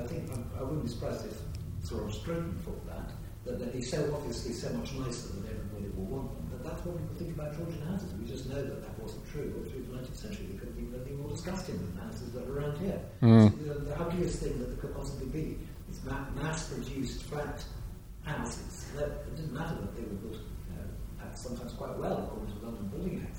But they were just the people who hated them just hated them, and whether it was rational, irrational, whatever it was. So there isn't going to be any answer to that, I don't think. I don't think you can do it, or at least you can't plan it. It's dependent on so many different things, really. It's very difficult to design large amounts of housing.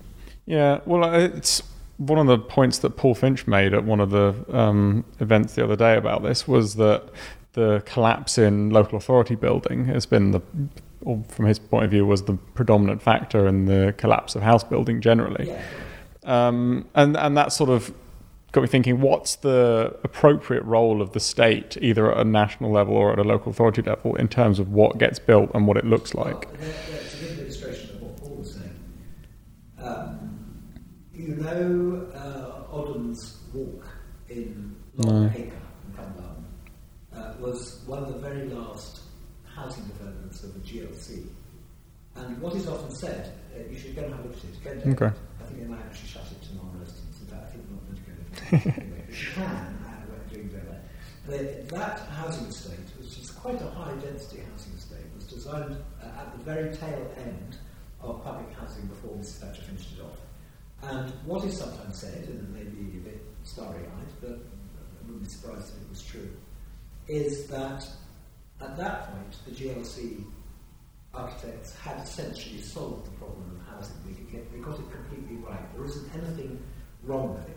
You can't expect something to be perfect for all time and all conditions, and no doubt there are things that don't fit now and won't work and the rest of it. But given human imperfection, by the end of their existence, the GLC was producing very high quality housing. The politically conservative objection to that was the idea that the state would know better than you did what kind of house you should live in. Well, I would say, and an architect, so I wouldn't, that the state should know better than the average person what sort of house they should live in. It's pretty obviously the case. It's a matter of professional. Well, it's isn't it? More better than they are. Yeah, I find it strange that it's sort of in any other market, say, you have high quality products and low quality products, and people choose them based on their preferences and on the quality, and that just doesn't seem to exist in housing. Like there's no premium for a high quality house. It's like it's all entirely based on location and size and demand, effectively. Yeah. And there's not, and therefore it's based on area. When you look in the estate agents in other countries, they always tell you in big letters what the area of every of the unit is that they're selling, whereas here they don't do and never have done. And I didn't know what the area of my house was until I applied for planning permission to change it. People don't on the whole know, whereas you ask a Swiss or a German, they will tell you my house, my flat is 59.83 square metres. Yeah. It is fairly irrational. You've done everything to do with land in England is different. It's just this long, very long history of land ownership being the main thing in every possible discussion about land architecture and land in England all the time. Endlessly, it comes back to the same thing, land control. Mrs. Thatcher didn't want local authorities taking on the liability and responsibility of being big landowners. Their council house business, the Labour Party had been selling council houses before she turned up. The difference was that she was actively trying to divest local authorities of that type of liability in order to reduce their costs and their budgets and so on. was up to. Not for me to judge whether she should or she shouldn't, but that's the thing that she was at. And so she wanted the public authorities out of it. The current situation is catastrophic. We don't yet know what caused the Grenfell fire, and it may well be that it isn't anything to do with the structure of Kingston Chelsea Borough Council. But what we do know is that there would once have been a time when the fire officer, the building inspector, and the planner would have been together in the room and looked at it all together, rather than everything being relegated out beyond the reach of any normal kind of accountability. And it could be, I don't know, but it could be that played a role. Yeah.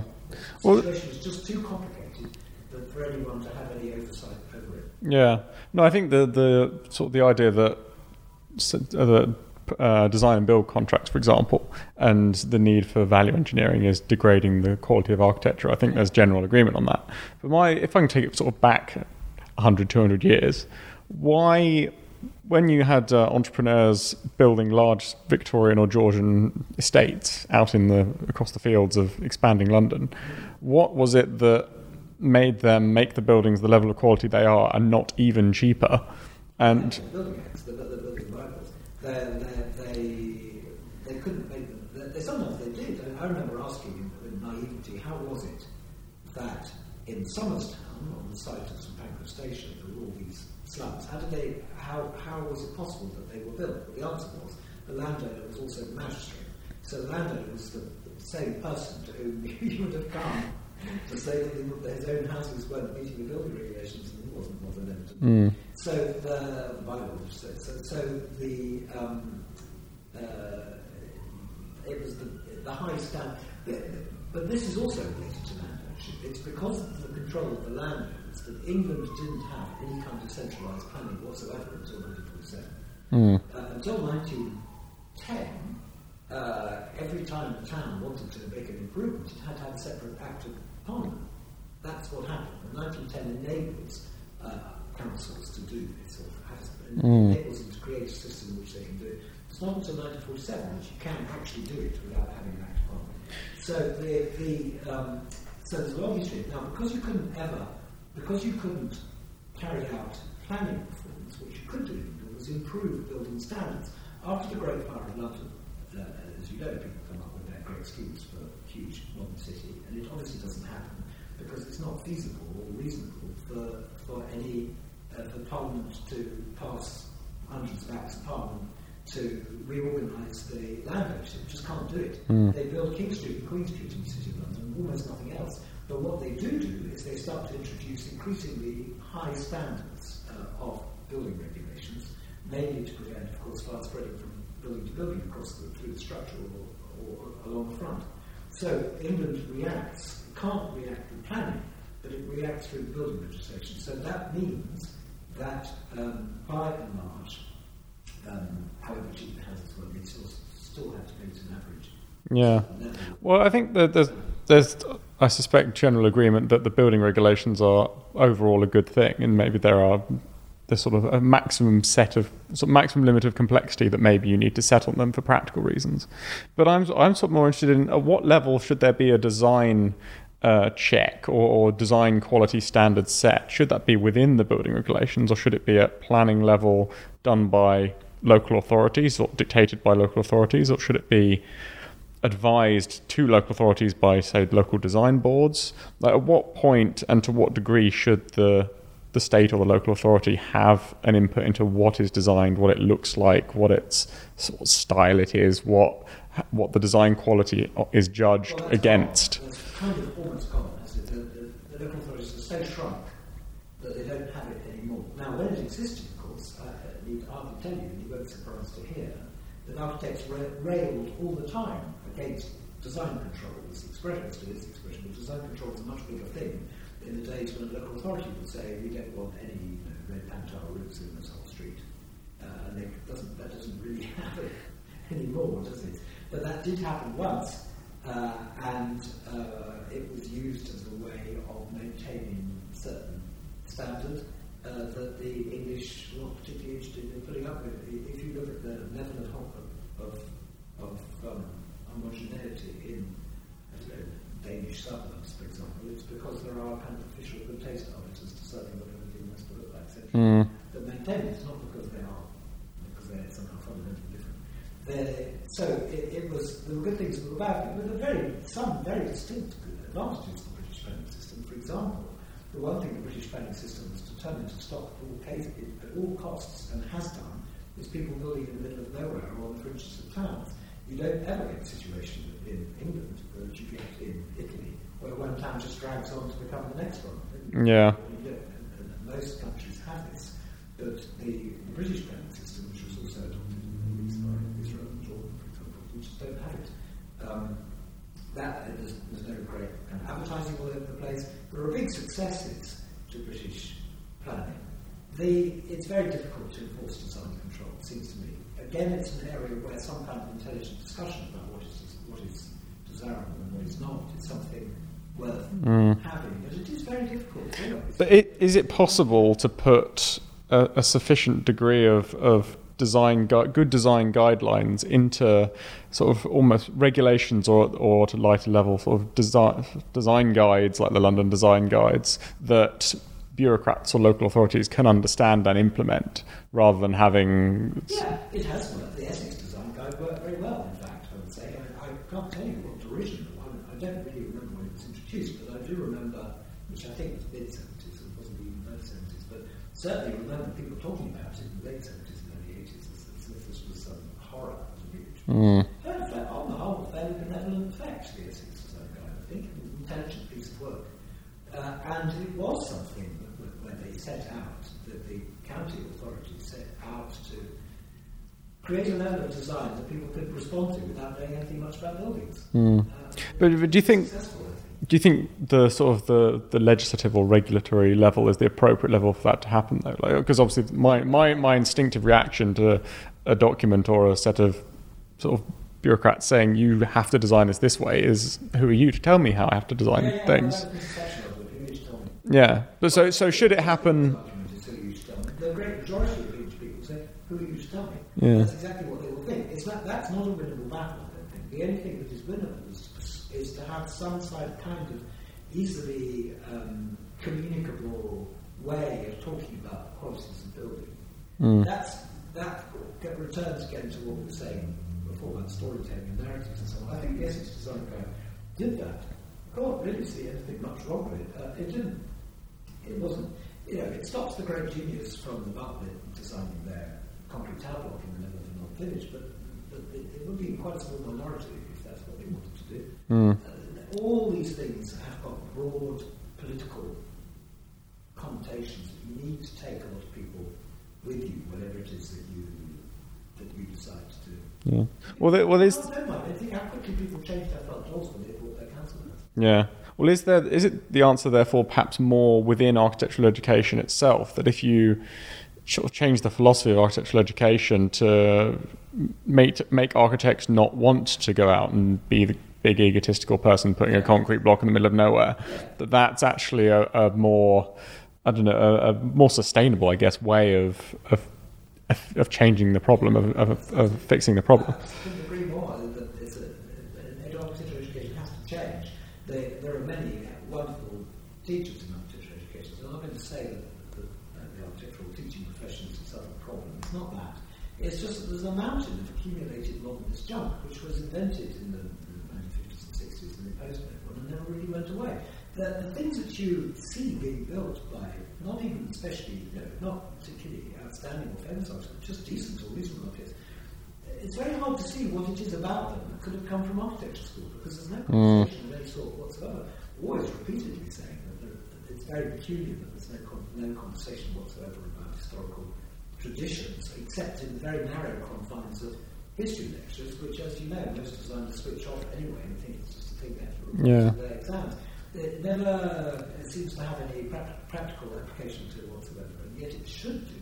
Be talking about all those things. You don't knowing a lot about it doesn't mean that you're going to. There's a horror on the part of that particular generation which introduced all that stuff. That if people learnt about Georgian houses or they learnt about Tudor houses, then they're going to be designing Georgian houses or Tudor houses. This isn't true. There's no evidence that this is the case. You can get people, and mention Charles again, with massive knowledge of architectural history architecture with different tastes, different sorts, different things. It doesn't do anything that looks like it was designed 200 years ago. Yeah. And not even the very good classical people do things that look like they were designed 200 years ago either, and Craig Hamilton doesn't. Yeah. They're now his buildings. It comes out of the knowledge of it. It sits there in the back, and the brain in the creative person does the creative work. But where does that horror come from? Why is there such a revulsion at even the mention of the possibility that you might learn something from history? It's very strange, very peculiar. In my own school, we know that a lot of students go on to take good jobs in the big conservation practices, in Purcell and and so on. A lot do, actually. And I think to myself more and more, we need to prepare people. They can also do the jobs. So it's not as if there's a massive failure in any kind. I don't think that the kind of objective level of architecture education is bad at all. It's actually quite high, in fact. But the intellectual and cultural level of it is inadequate, I think. And those people should be going into their jobs. They already, for example, what the names of the bits of building are that they're now going to have to be dealing with in the day job. No other profession would say you aren't even allowed to know it. It's mad. It's very peculiar. Yeah. Very strange. It's not easily solvable. And I don't think that for once the RIBA is imposing any kind of problem here, because the RIBA requirements are very general indeed. Well, is that maybe where the answer lies, in making the RIBA guidelines? So I'm curious about this, about the general skepticism that people sort of have towards the RIBA. It's like that's very disappointing very often, I think.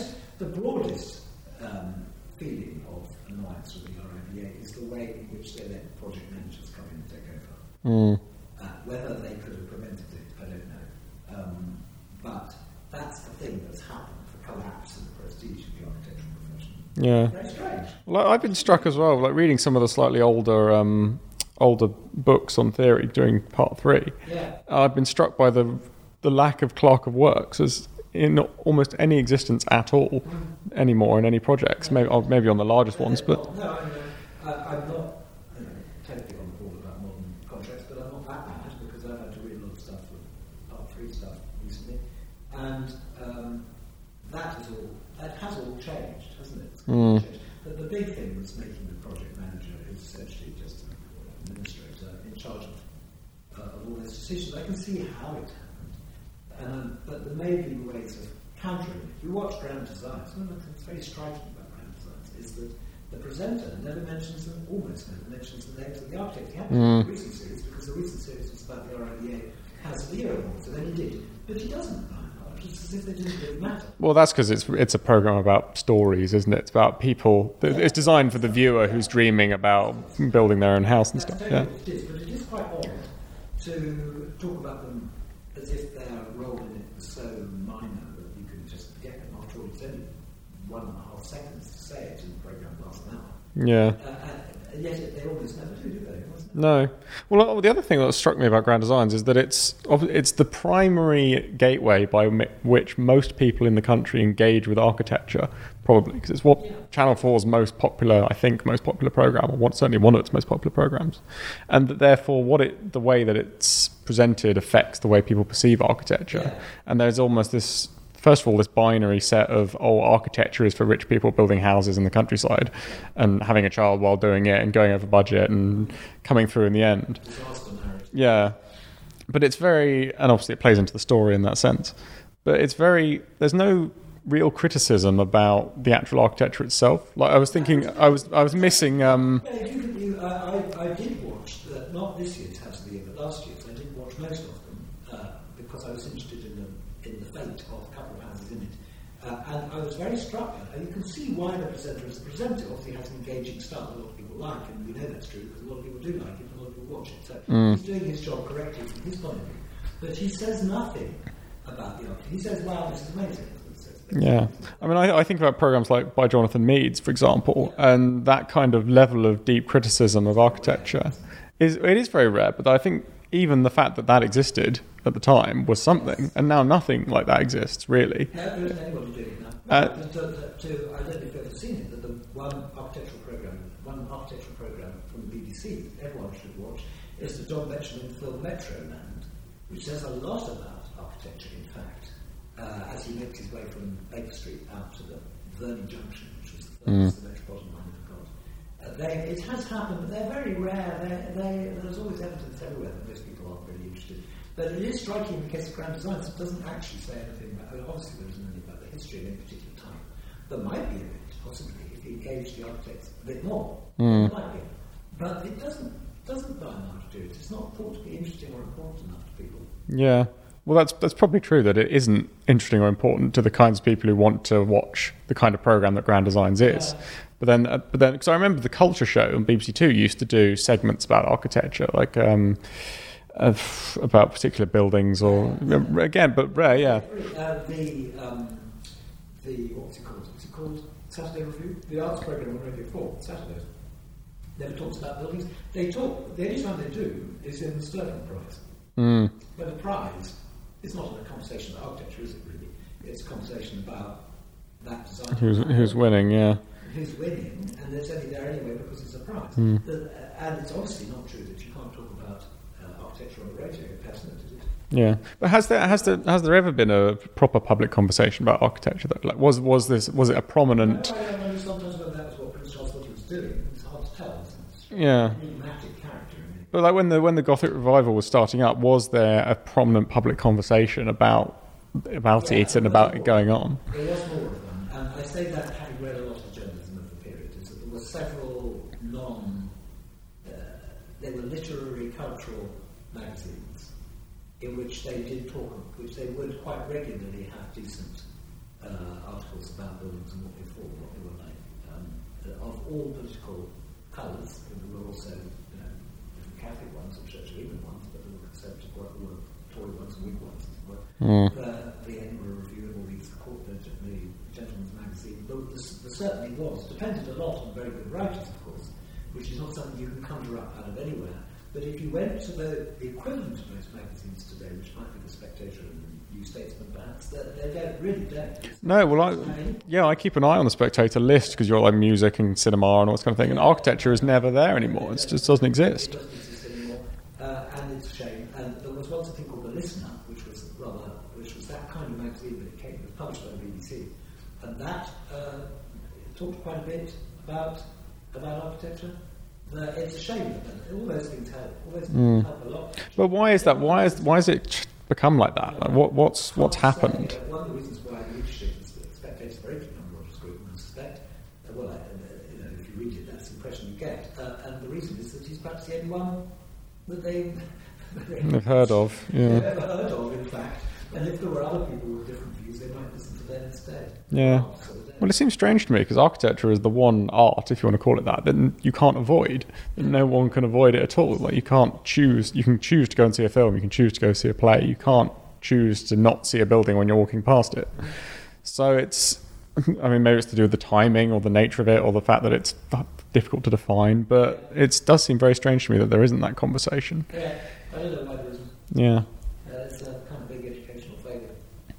The more homogenised architects get, but as they say in public too, I think. Also. Well, do architects need to be noisier, generally in public?